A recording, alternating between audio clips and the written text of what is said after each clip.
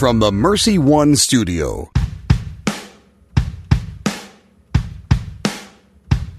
Welcome, folks, to the Uncommon Good with Bo Bonner and Dr. Bud Marr. Every week, diving deep into the truth of Catholic social teaching and restoring all things in Christ. The Uncommon Good is on the air. I'm Bo Bonner. And I'm Dr. Bud Marr. We are coming to you from these United States of America through the miracle technology of radio. So across the entire United States, you can hear us live now, but you can also hear us through podcasts later and the rebroadcast. Just broadcasting as much as you can broadcast. And we want to say thank you for everybody who joins in to listen to the Uncommon Good and Iowa Catholic Radio. I'm Bo Bonner. I'm over here in Des Moines, Iowa, where I'm the Director of Mission and Ministry at Mercy College of Health Sciences and the Director of the Zeta Institute. You can find us at mchs.edu. Bud, what are you up to out in the Eastern Time Zone? I'm the Director here at the National Institute for Newman Studies in Pittsburgh, and you can find out about all of our work at newmanstudies.org, though I think it's probably an appropriate day, Bo, to share that beginning November 2nd, I'll be the academic dean at Mercy College. So Providence kind of surprised me with that conversation, but it's a great opportunity. And our listeners should probably brace themselves, not so much for my arrival, but the rest of the brood. It's the equivalent of bringing like 7 rabid raccoons to the town of Des Moines. Not that bad, I hope, but akin to. Yeah, so just to make sure, because, Bud's good at burying the lead, we got some important events coming up. Christ Our Life is happening in September, the rest of the time here. The beginning of October, we have Pope Francis's new encyclical about human fraternity.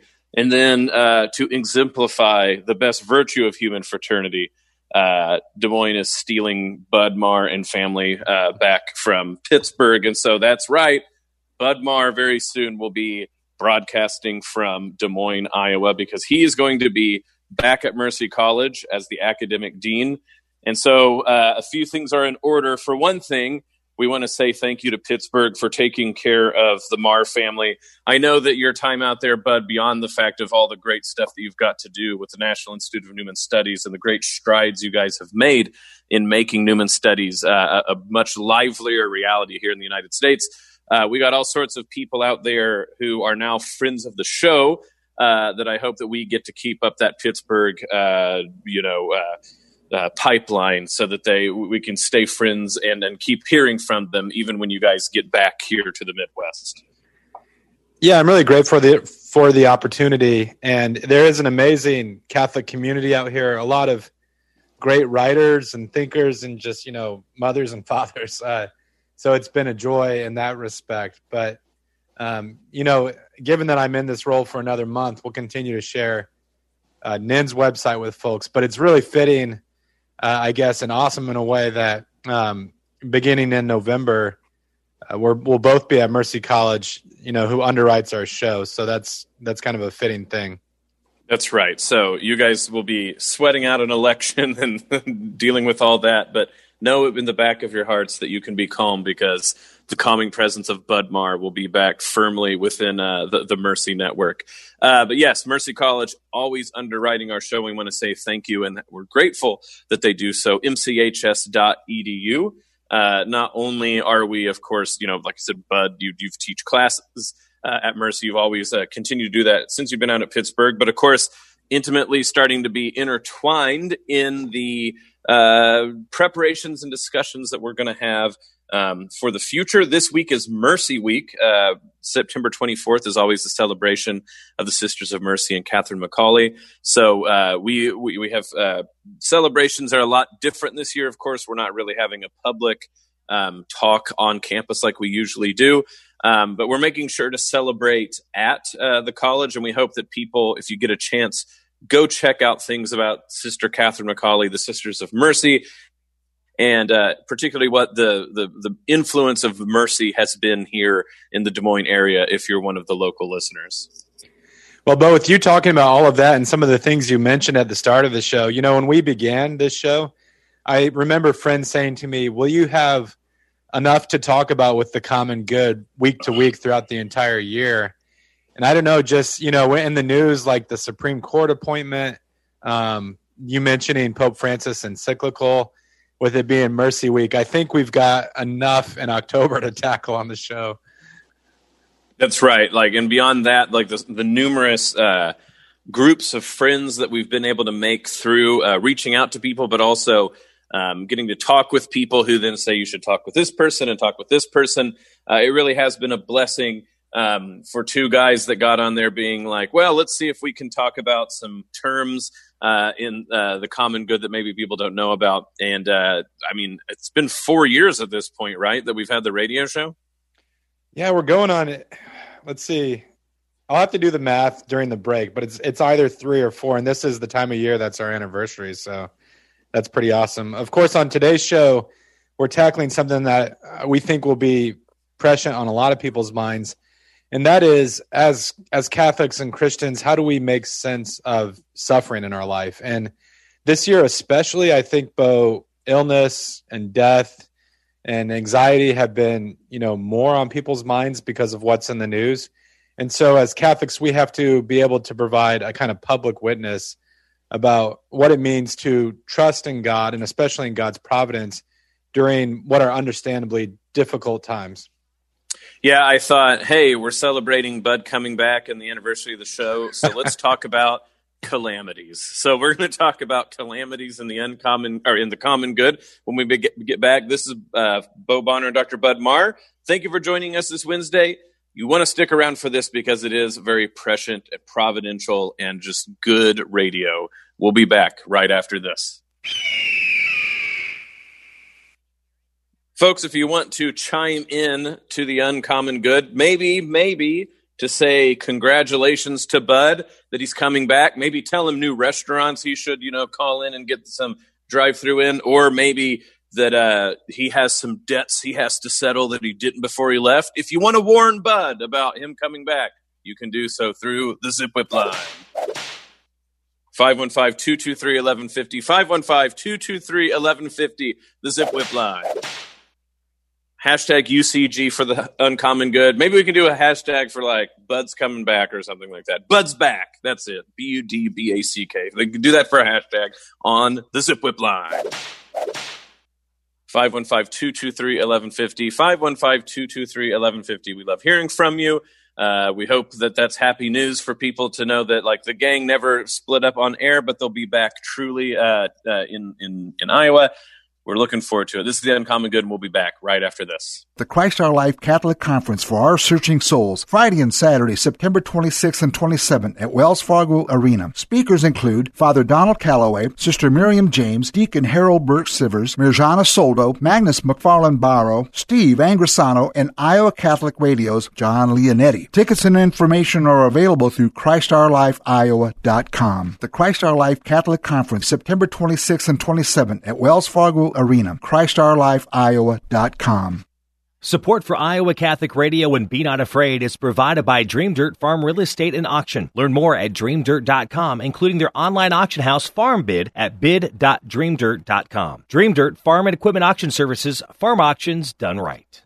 Thank you, Golden Rule Plumbing, Heating, and Cooling, for sponsoring my show. John Leonetti in the morning on Iowa Catholic Radio. Golden Rule, servicing Des Moines for over 15 years. They obey the rules to live by, especially the Golden Rule. Online at goldenrulephc.com. Support for Iowa Catholic Radio and Storm Alert Weather is provided by Divine Treasures. Divine Treasures is a Catholic book and gift store serving the Des Moines community for over 25 years. Their mission is to help Catholics know, love, and keep their faith in our Lord Jesus Christ and His Church. Divine Treasures is where you can find great Catholic books, beautiful Bibles, rosaries, jewelry, statues, and religious gifts for those memorable events in your life. Divine Treasures, 5701 Hickman Road, Des Moines, 515-255-5230. Thank you to Divine Treasures for their support of Iowa Catholic Radio. Support for Iowa Catholic Radio was provided by Corel Contractor, serving Des Moines site work construction needs for over 60 years. Find out how you can support Iowa Catholic Radio at iowacatholicradio.com or 515-223-1150.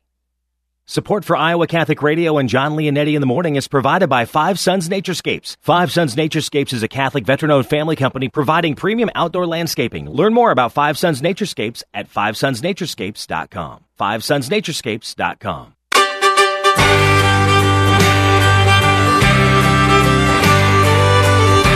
We're back with the Uncommon Good. Bo Bonner and Dr. Budmar joining you this Wednesday here on Iowa Catholic Radio, and everybody who is connected in through us or who's listening on the rebroadcast or the podcast, welcome to the show. We're glad to have you back.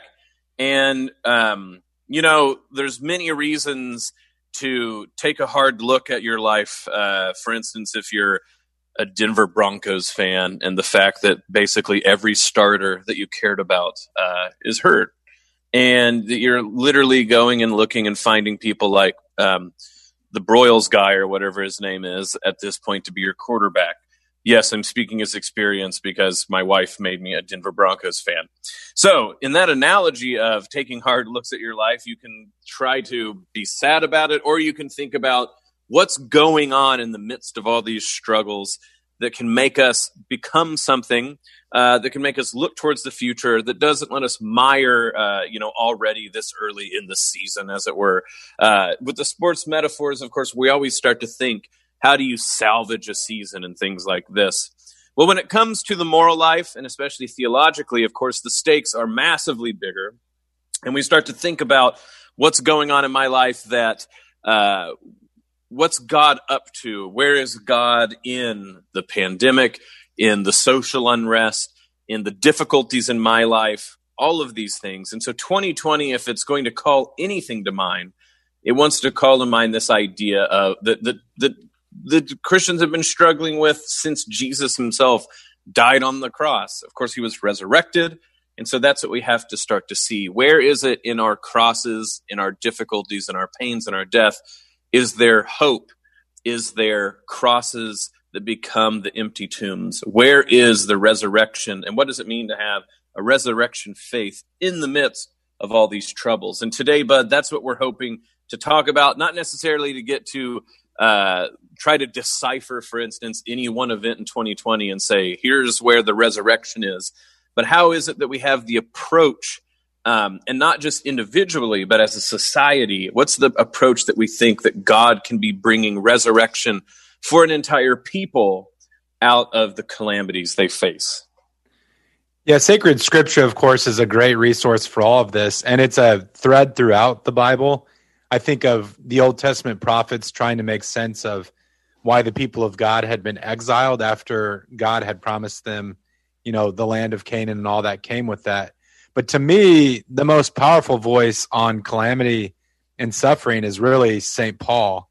And, Bo, in some of his letters, he'll tell fellow Christians, consider all joy when you face trials of many kinds, because trials are precisely the way that God builds faith in us. And it's the way that our souls, so to speak, are like forged in the fires so that we become the person who we were created to be. And just reading St. Paul, especially these days, it's really the inversion of everything I think modern Western society tells you about life, because we invent all sorts of ways to try to avoid suffering and weasel out of it. Now, some of those things, as we've mentioned on the show previously, are completely understandable. If I have a bad headache, I naturally reach for ibuprofen. I don't always struggle through every headache. On the other hand, I think some of the serious moral issues that you see in our society today, Bo, are driven by an excessive attempt to avoid suffering. Because if you live long enough, the inevitable fact of the matter is that you're going to have to pass through suffering of some kind. It can't be avoided completely.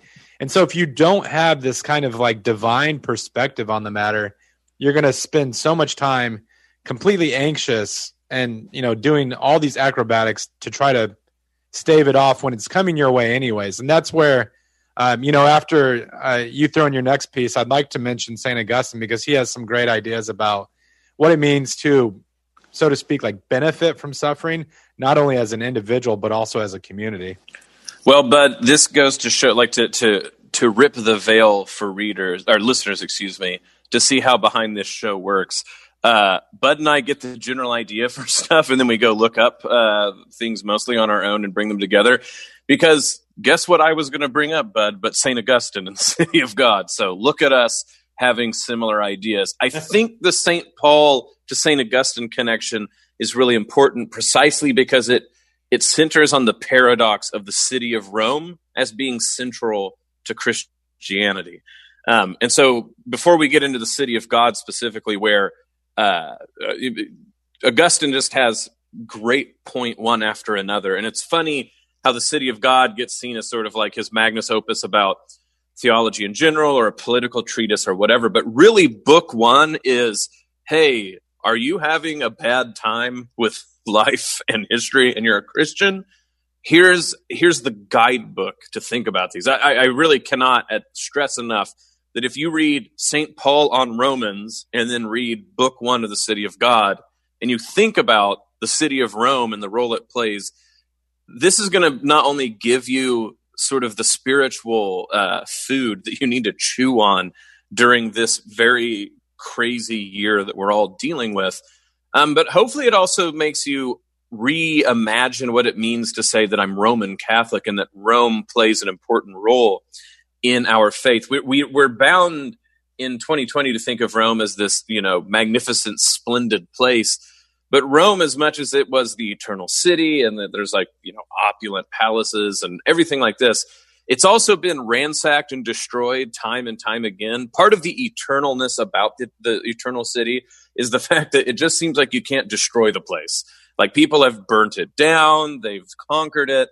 The whole seat of authority of the empire has gone completely away, but yet Rome still stands. And I think, like you said, starting with St. Paul, the idea of how is it that the seat of the persecution of the Christians becomes the cathedra of its temporal power and also its spiritual authority.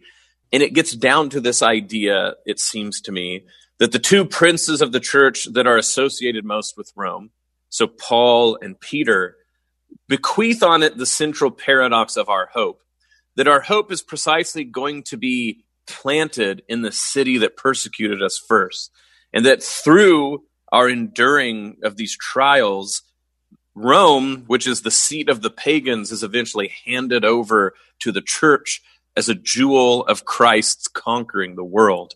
And we start to think about this in our own life. This is the sort of lesson. We don't just learn lessons from Rome based on its opulence or its beauty, but actually the trials it itself as a city has constantly gone through. And so when Augustine is talking about Rome being sacked by barbarians and how this was sort of cataclysmic for the people of the empire, he's not even in Rome, remember. He's actually talking to his flock that's across the waters, who are all freaking out. Even though materially it didn't really change much in the empire, it more sort of revealed what was already the case. Rome isn't strong enough to repulse barbarians coming from the north. But he had to point out, how is it does God punish the good and the wicked alike? How is it that the punishment stays the same, but the reaction is different? And so, but I think it's very telling that if we're going to talk about how we in 2020 as a people deal with calamities for either our benefit or our destruction, it makes sense to turn to the city of Rome, which St. Paul and St. Augustine had so much to point out when it came to Providence.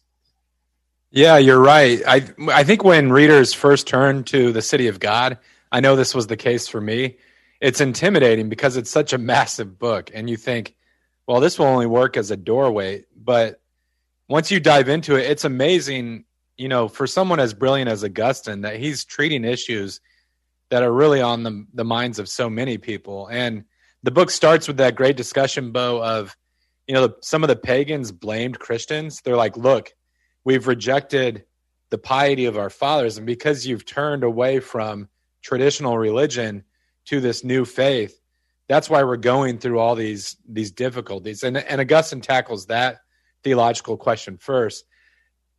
I think he has a knockout punch and shows that why there's some faulty reasoning going on there.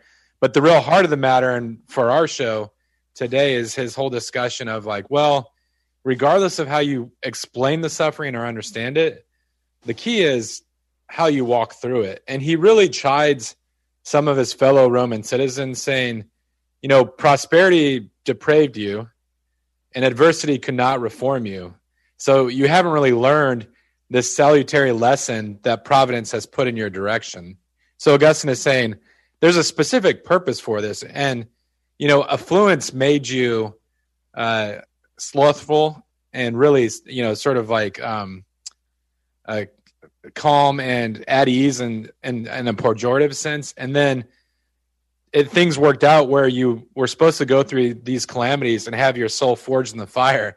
But instead, his fellow Roman citizens started griping about it. And so Augustine concludes that whole section saying what matters is the nature of the sufferer, not the nature of the sufferings.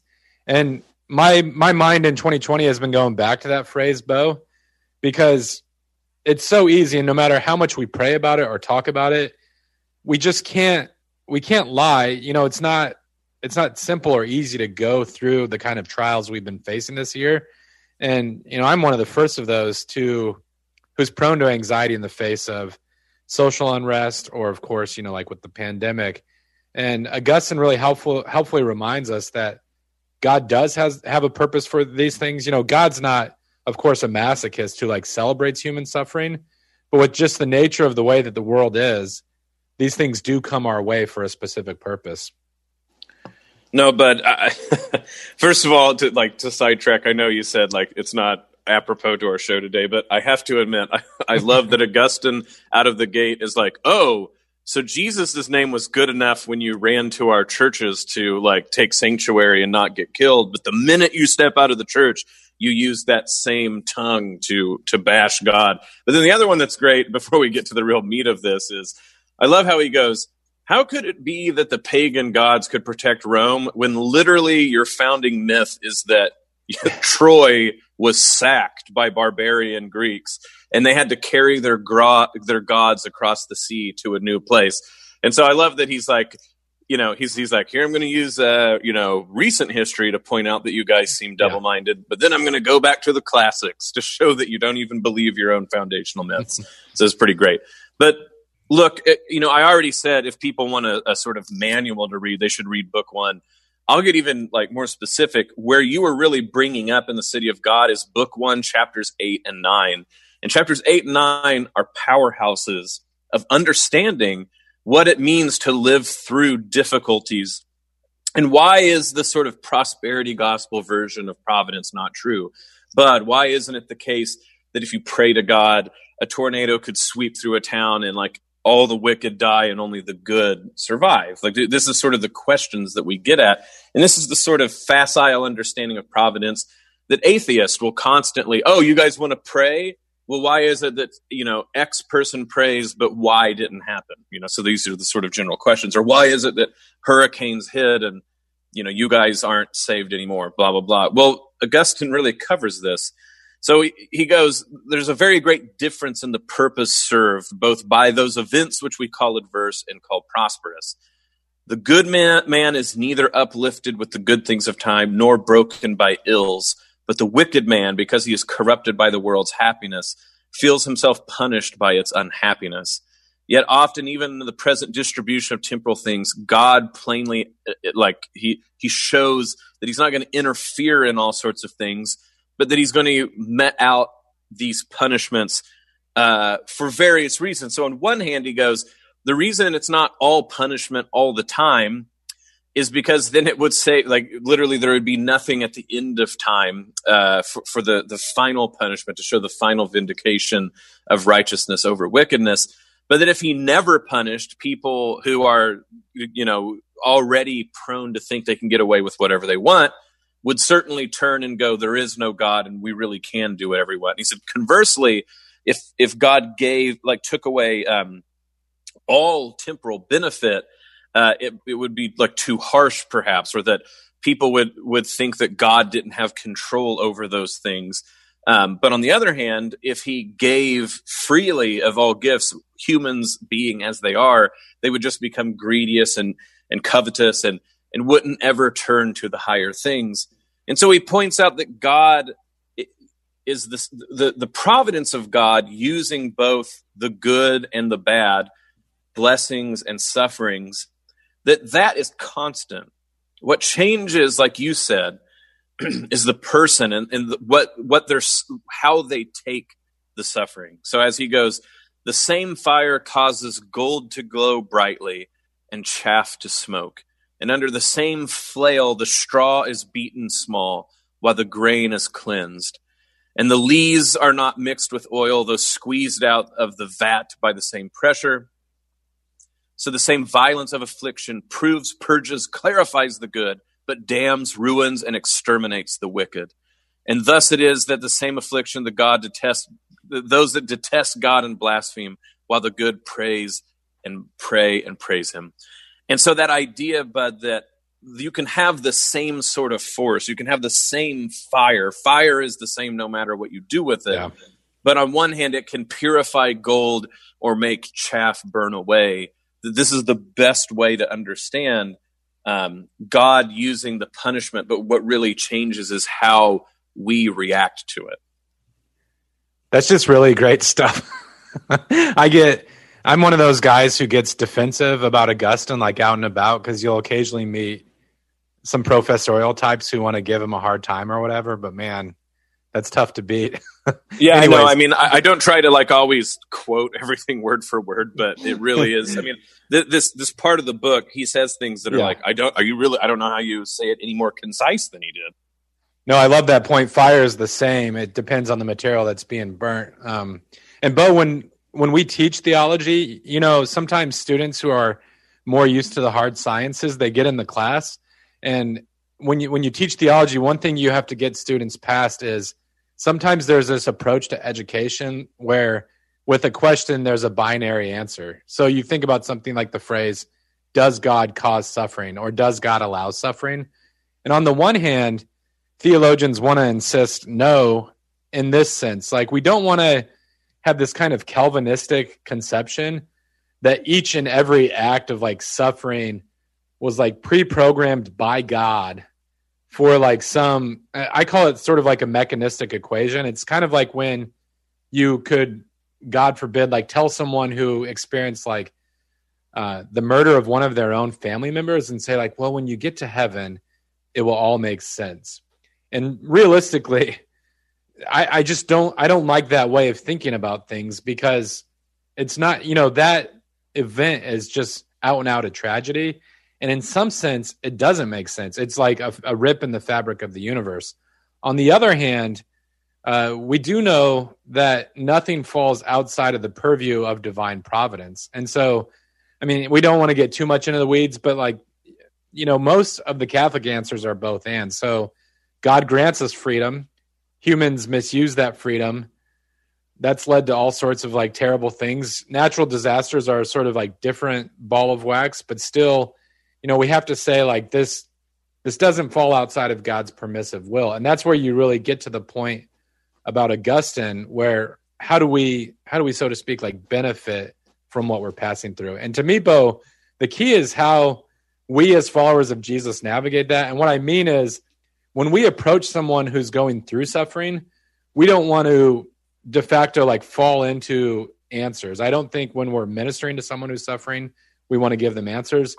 But we ourselves, insofar as we're able to cooperate with grace, want to say, God, how can I use this opportunity to conform more closely to the image of your Son? And you've already kind of broached the topic of what philosophers call theodicy. Theodicy is trying to make sense of how is there evil in the world, since God is all-powerful. If God is all-powerful and all good, shouldn't the world be the best of all possible worlds? And the answer that Christians have offered classically is not really like a simplistic, like, here's how I overcome your philosophical proof, but we point to the cross and we say there's something in God's very essence, in who God is, that involved a participation in our suffering. And if you look at the lives of the saints, if we're going to know God completely, then we're called to suffer in a specific way. And, you know, there's a lot more to be said about that in the second half of the show, but that's a lot of what came to mind when you're talking about Augustine's analogy of the fire. No, I think that's exactly right. The reality is there is suffering, and we have to work to understand, like, is it just pure bald-faced that there's nothing to do about it, or is there redemption that we can thread through the difficulties that we face? Well, Bud, wonderful first half. We're going to talk about this more when we get back. This is the Uncommon Good. Bo Bonner and Dr. Bud Marr. Stick around, and we'll be back right after this. Folks, if you want to keep up with Iowa Catholic Radio, the Uncommon Good, other shows as well, easy to do. Just go and follow us through our social media sites. First of all, you can go to Iowa Catholic Radio, the OG site, as it were. You can go there and follow what we're up to. You can listen live. You can hit the donate button. You can sign up for emails to keep abreast of what we're doing. You can also go to Facebook, find Iowa Catholic Radio, and you can friend us and see our posts. On Twitter, follow at IA Catholic Radio in order to see our tweets. And finally, you can download the Iowa Catholic Radio app, and anywhere that you have a connection through data, you can listen live to the show, donate, and keep up with us those ways. So the website, Facebook, Twitter, and the app, easy ways to be a part of the Iowa Catholic Radio family and know what we're up to. This is the Uncommon Good, and we'll be back right after this. The Christ Our Life Catholic Conference for Our Searching Souls, Friday and Saturday, September 26th and 27th at Wells Fargo Arena. Speakers include Father Donald Calloway, Sister Miriam James, Deacon Harold Burke-Sivers, Mirjana Soldo, Magnus McFarland Barrow, Steve Angrisano, and Iowa Catholic Radio's John Leonetti. Tickets and information are available through ChristOurLifeIowa.com. The Christ Our Life Catholic Conference, September 26th and 27th at Wells Fargo Arena, ChristOurLifeIowa.com. Partial support for Catholic Women Now comes from injury attorney Fred Haas. When Iowans have been injured through no fault of their own in a car, truck, or motorcycle accident, harmed in a work-related injury, or suffered injury due to negligence of others, Fred Haas has been on their side to help recover from financial, physical, and emotional loss. Fred, double D, Haas, double A. Online at fredhaas.com. The Des Moines Law Offices of Fred Haas. While we have time, let us do good. Thank you, Blessman International, for their support of Iowa Catholic Radio. Everyone lives their life 24 hours a day, 7 days a week, 365 days a year. How we use that time directly affects if our life will leave a significant impact or not. Each year, Blessman International leads Central Iowans on a 12-day, all-inclusive experience sharing the heart of Christ with children in South Africa. Teams are forming to do something significant in an African child's life. Learn more at blessmaninternational.org. That's blessmaninternational.org. Here's your forecast on Iowa Catholic Radio. A little bit of cloud cover this afternoon, but no rain. Our high temperature around 80. Overnight, we'll be clearing up with our low near 60, breezy tomorrow, and warmer 84 and sunny. The weather is brought to you by Rock Valley Physical Therapy, outstanding outpatient physical therapy and sports medicine rehabilitation, with 7 convenient locations in the Des Moines Metro and Southwest Iowa area. I'm meteorologist Steve Hamilton on Iowa Catholic Radio. We're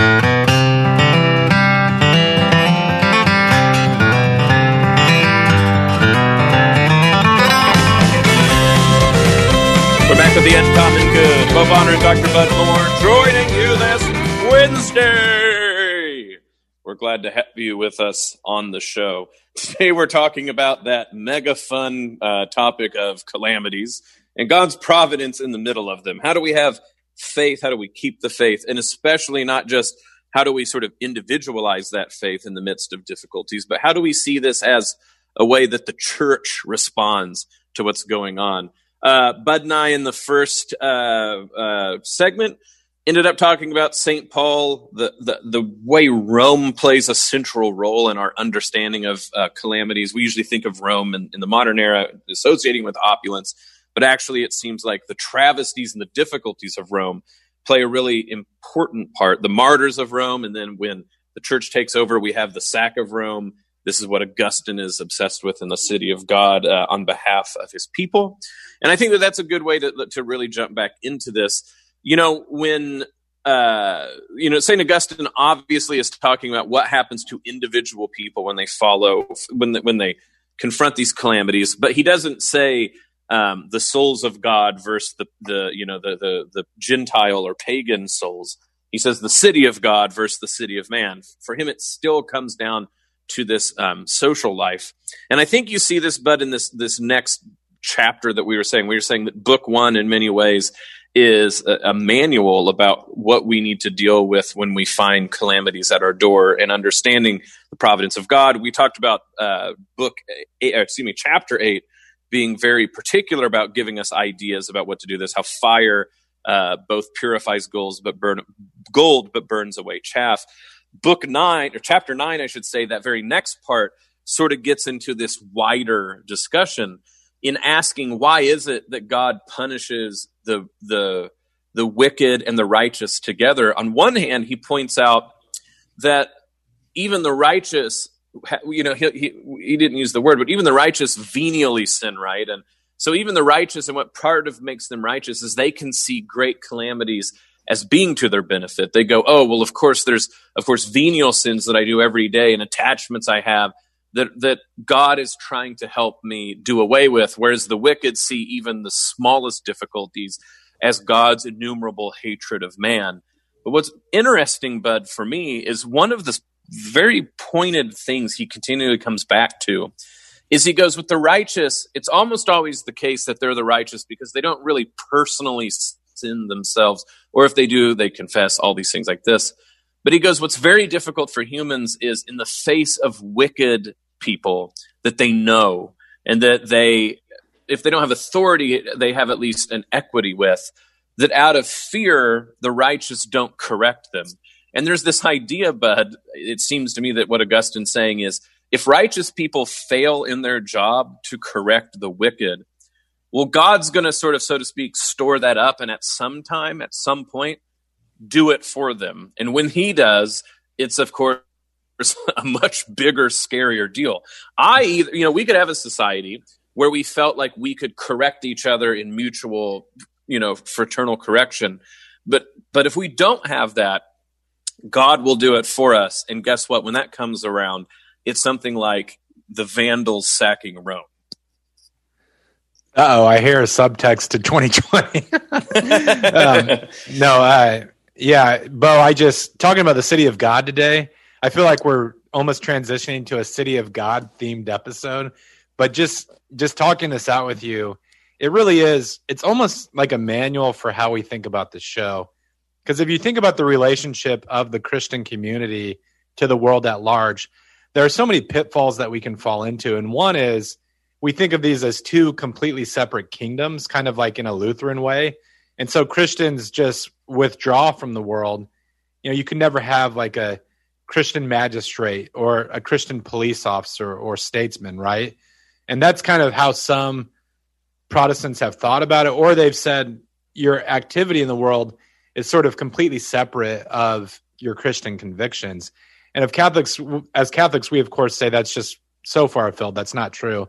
On the other hand, I think we do face a perpetual temptation, Bo, to grab the reins of history or say we can usher in the kingdom of God if we just garner enough power for ourselves.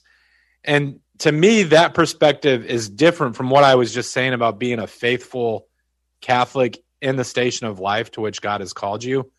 It's sort of denying providence by forcing the issue.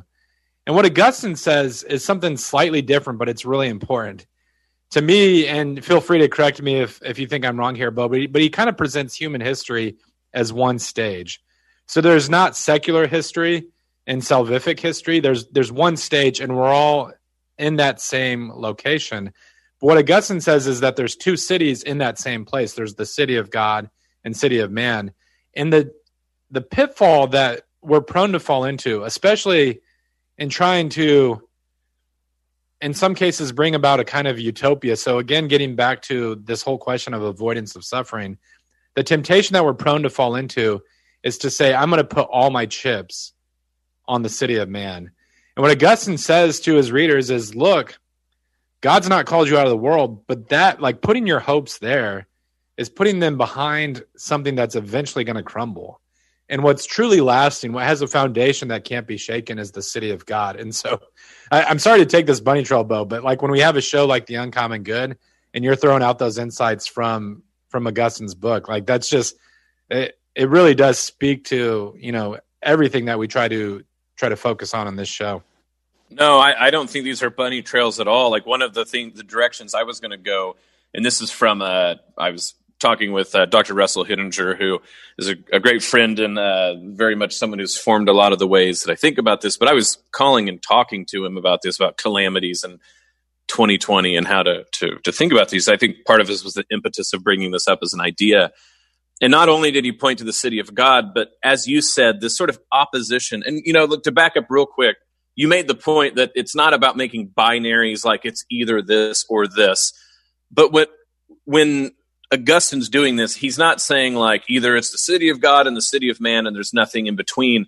He really is talking about there's two poles to all of this, right? And that depending on the love you have, and we've already talked about how he goes, even the righteous in this life aren't completely, in love with the city of God. It's frankly, it's almost too hard for us, right? Like we need to know when we need to eat next and things like this. So it's not about a binary, a light switch being flipped, but he talks about the two poles to consider these things. And he's doing this constantly. So one of them, Bud, I think, is how he uses the figure of Job and contrasts him with different people. Two that I think we have time for on the show today. One is Job and Cato. So we'll talk about who that is in a little bit. And then Job and Adam, like original, Adam, our father of the human race. So Cato is a Stoic Roman philosopher who was, lauded. And I can tell you, Augustine himself thought Cato had beautiful philosophy. I think he incorporates a lot of what Cato says into his ethical philosophy. But Cato famously, when finding out he was betrayed by Caesar, killed himself. And not really out of despair. This is kind of hard for people to follow, I think, in 2020. But in Roman and Greek understandings, there was like a noble time to kill yourself because they thought in terms of honor and shame and all these things like this. And so Cato, even famously, for instance, like Dante doesn't put Cato in hell with the other suicides in the Inferno. He puts him in the purgatory and has him actually work his way out. Augustine, though, contrasts Job and Cato, both who dealt with difficulties. But this is his these are the figureheads to talk about the different ways in which to suffer. And so he goes, look, there's another reason why the good are afflicted with temporal calamities, the reason which Job's case exemplifies, that the human spirit may be proved and that it may be manifested with what fortitude of pious trust and with how unmercenary a love, I love that, an unmercenary love, it cleaves to God. And he goes, look, the point of living through life as we do is so that someday we can say with Job, heavily tried but not overcome, from Job, naked came I out of my mother's womb, and naked shall I return there. The Lord gave, and the Lord has taken away. As it pleased the Lord, so it has come to pass. Blessed be the name of the Lord. Like a good servant, Job counted the will of his Lord with great possession by obedience by which his soul was enriched. Nor did it grieve him to lose while yet living those goods, which must shortly leave at his death. What's crazy about this, Bud, right, is Cato is a Stoic. And so he's sort of exemplified as the sort of Roman philosophy that's dispassionate and doesn't put too much, weight into this life for possessions, but still at the end of it, for the sake of an honor in the city of man, he felt it right to end his life when really all he was suffering is sort of like social shame. Job had everything he loved taken away, but could still in faith say, blessed be the name of the Lord. And that sort of re-understanding of Job as not just like one solitary guy, getting kicked in the shins and dealing with it as best he can, but as sort of being an emblem of how the city of God and the city of man differ. I just think it's a fantastic way to talk about this. Do you take a stance on the conclusion of Job? I was at a conference once, and this scholar presented on Job, and he and I got into a little bit of debate because, I love the book of Job, and I think it's so powerful that Job has everything taken away from him and then confesses what you just said there, the Lord giveth, the Lord taketh away. Blessed be the name of the Lord. Even in the face of great challenges from his friends. And then when God shows up, God, like we're sort of saying, doesn't give a simplistic answer, but basically points to the majesty of creation and says, in effect, my ways are higher than your ways. But the debate that I had, Bo, was the end of the book, everything's returned to Job sevenfold. And Mm-hmm. for myself, I feel like the book would be powerful on its own if it ended with God coming in the whirlwind, and then that was sort of the conclusion of the book. For this guy, it was like, well, the book shows that God basically returns to his children, all that he had blessed them with and more. I guess I put him in enough of a corner where he admitted sometimes that's sort of eschatological, and we have to wait until heaven or the end to see those blessings. But thoughts on the canonical place of Job? Well, I think it's interesting to go look to the church fathers about this. So with Augustine, we have Job being contrasted, like I said, with Cato, the famous Stoic Roman philosopher.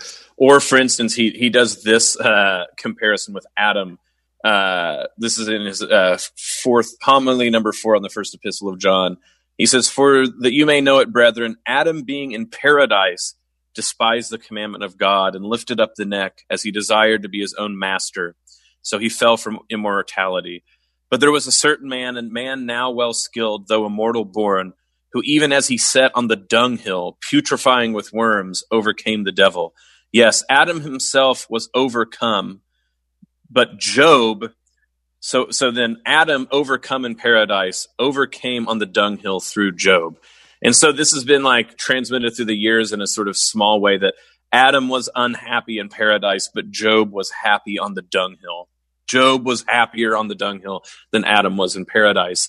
And so you get this idea, right, that like what Job does is a prefigurement of Christ. In Gregory the Great, in his huge work, The Moralia on Job, which is just massive, where he basically treats Job as like the basis of all moral thought when you talk about Christians. The idea that Job is sort of the Old Testament prefigurement of Jesus Christ comes ringing through in a way that I think what you're talking about has to be thought of eschatological. So that ending of Job, right, is that the human soul, unless they go through what Job went through, can't have the things of this life without them dragging them down.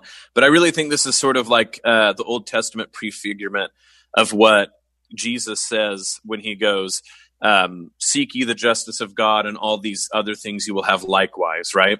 If you learn to hold all the things of this earth lightly, if you learn to seek after justice, which is what Job is doing the whole time. Job's not complaining like, "God, you're a big meanie." He's saying, what is the justice here? Like, I want to argue my case because I believe the Lord will hear me and he will rectify, he will explain what's going on, which he does through the whirlwind, even if it's mystically. Then all of those things at the end are given back to him, but sevenfold. And so one of the mystical interpretations of that is like with the 7 virtues, right? Mm. And so all of the things of this earth, it's again not like if you suffer enough, you're going to really hit the jackpot of really cool stuff.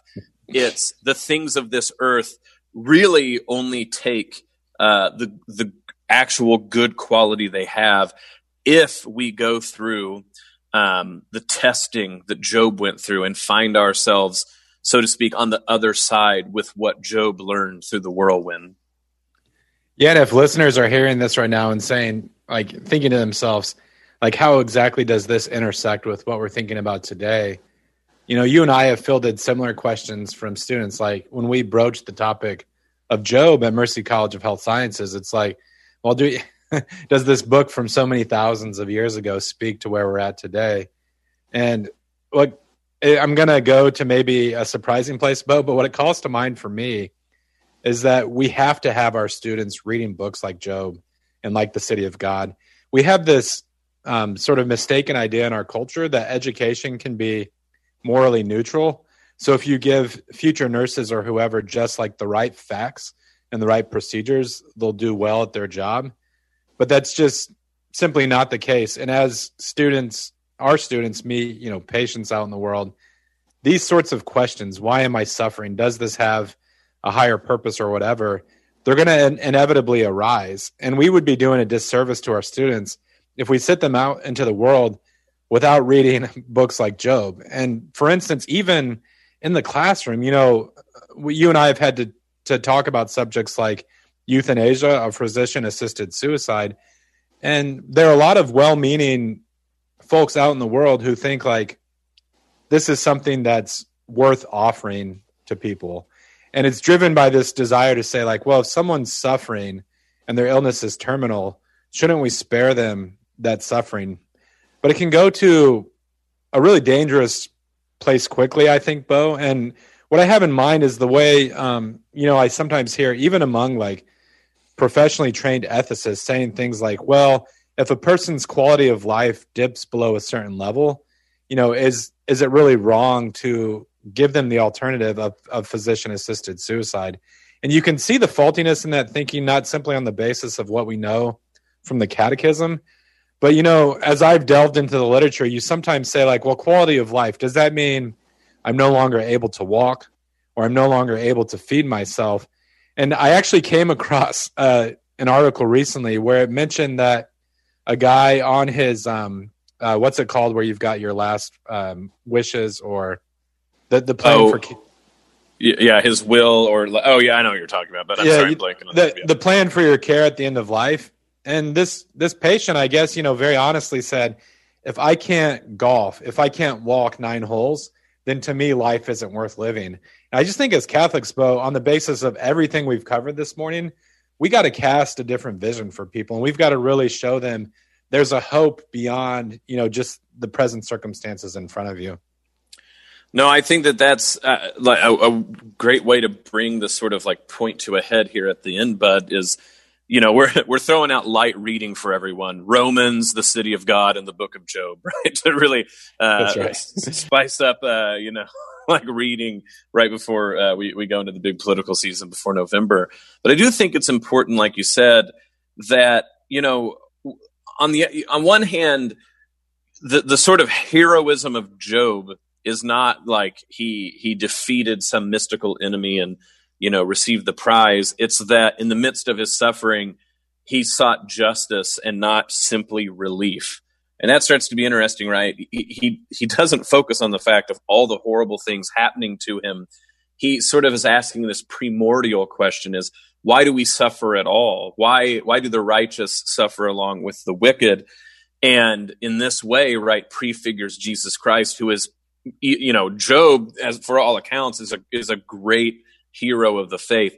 Jesus Christ is the Son of God and sinless. And what do those type of people do but willingly suffer with other people? And on one hand, right, their very lives testify against what you're talking about, that like we have these silly notions of what makes life worth it, especially in 2020 where life is so easy compared to what the vast majority of humans. I mean, for most of human history, there was no ibuprofen, people. Like, I mean, I'm 39 and I think about how difficult that would have made my life. On the other hand, it can go the other way too, Bud, and people who would sort of like browbeat people to be like, you're probably a sinner and you don't realize it. And you have like Job's friends like quoting the book of Proverbs against him. And what does God say in the end? Job spoke truthfully about me, unlike his friends. And it was actually Job sacrificing on their behalf that made up for it. The virtue, my friends, is not to ignore the difficulties of life or to be sort of give easy answers, nor is it to act like we can deny what life is about, but instead it is the same fire. Are we going to glow like gold or are we going to smolder like chaff? This is the Uncommon Good. May Jesus Christ, the Prince of Peace, reign in our hearts, our families, our city, our state, definitely our nation, the world, with all it's going through, solar system, galaxy, the whole kit and caboodle. This is the Uncommon Good, and we'll be back next week. But we kind of are talking about like the reason that we're bringing this all up is there are at least calamities of some nature currently going on. But there's also great blessings like the Mars getting to come back to Des Moines. So if people want to pray for the sake of those calamities, but also pray for the sake of Thanksgivings in our midst, how can they pray along with Iowa Catholic Radio? We have several prayer opportunities on the air daily. So we pray the Rosary on air at 5:30 a.m., 9:30 a.m., 9:30 p.m. And then right after that Rosary, first thing in the morning, we pray the Angelus at 6. And all of those prayer opportunities, Bo, are available anytime on the Iowa Catholic Radio app. And then, Bud, I talked with on the morning show about this. So on Thursday, the 24th, evidently there's a prayer for our nation that Father Ricardo is doing. So I know people are looking into that. Traditionally, we are in the Ember season. So, and this gets into big liturgical things that we don't need to like hash out at the very last of the show here. But the Ember days, like according to the 1962 Missal, if you're following those, are today, Friday, and Saturday. These happened 4 times during the year where with the season, people would fast and pray for the sake of what's going on. As far as I'm concerned, if you want to go from today and through Saturday, fasting and praying, certainly we can all use it.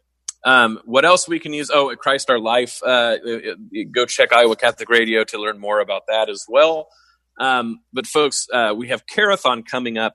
And what that brings to mind, of course, is in the middle of all these difficulties, the ability to do the great work Iowa Catholic Radio does is not just the people on air. It's definitely your work as well. And this occurs through your prayers and your volunteering, but very much also through your donations. We aren't able to materially carry on unless you support us. But when you do, this great ministry that reaches so many people is able to keep going. So go to iowacatholicradio.com or the app and you can hit the donate button or call 515-223-1150 or listen next week during Carathon and donate then. Bud, can't wait to have you back in Iowa and tell all the Pittsburgh people thank you for taking good care of your family and that we hope to be able to keep talking to them when you get back. That's right. Warm up the zombie burgers and roll out the Confluence kegs. We're headed home. This is the Uncommon Good. We'll be back next week. The Uncommon Good with Bo Bonner and Dr. Bud Marr is heard every week on wonderful Catholic stations like this one and anytime on podcast. Just search for The Uncommon Good.